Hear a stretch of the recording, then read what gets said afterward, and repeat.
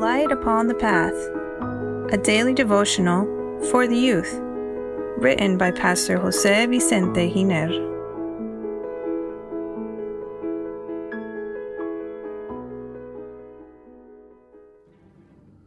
April 5th, Moses' Transformation. Dear youth, Moses was one of the meekest men of all time, as told by the scriptures. Now the man Moses was very humble, more than all men who were on the face of the earth. Numbers chapter 12, verse 3. However, he wasn't always like this. When he lived in the Egyptian courts as an adult, he went out to visit the Hebrews and something happened. So he looked this way and that way, and when he saw no one, he killed the Egyptian and hid him in the sand. Exodus chapter 2 verse 12. What a mess. This is a crime at all levels. Moses acted carnally, without thinking about the consequences. He let himself be led by his spirit of vengeance and decided to put an end to a human life. In Moses' mind, he saw the complete plan for the redemption of his brethren from the yoke of Egyptian slavery.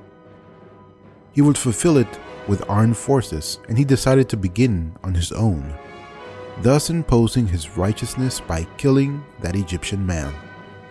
It seemed that everything was left hidden, but it wasn't so. When it was found out, Moses had to flee, and God led him to the land of Midian, where he spent 40 years of his life caring for flocks of animals. It seemed to be an unproductive, fruitless time in his life, but that wasn't the case. But rather his character was transformed by the work of the Holy Spirit and trained up to be a meek and humble man, willing to serve the Lord and submit to divine plans, leaving behind his violent agenda to free the Hebrews. In contact with animals, suffering the harshness of time and the intense climate of the desert, Moses learned lessons of great spiritual caliber.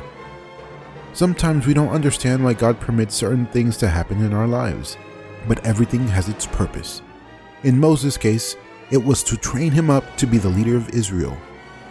From their exodus to their journey through the desert, the Hebrews were not to be trained for war because any bit of success they would obtain, they would attribute to themselves. The Lord would do it all. Israel only had to obey the orders of their general. We need not be involved in wars because they destroy human lives and are the result of the enemy's provocation. Moses led the liberation of the Hebrews with the power of God that was manifested in the 10 plagues that fell upon Egypt, but weaponless. Thus said the Lord unto his children, You will not need to fight in this battle. Position yourselves, stand still, and see the salvation of the Lord. 2 Chronicles chapter 20 verse 17. Dear youth, let the Lord fight the great battles of your life for you. He has the necessary power and wisdom. May the Lord bless you and have a happy day.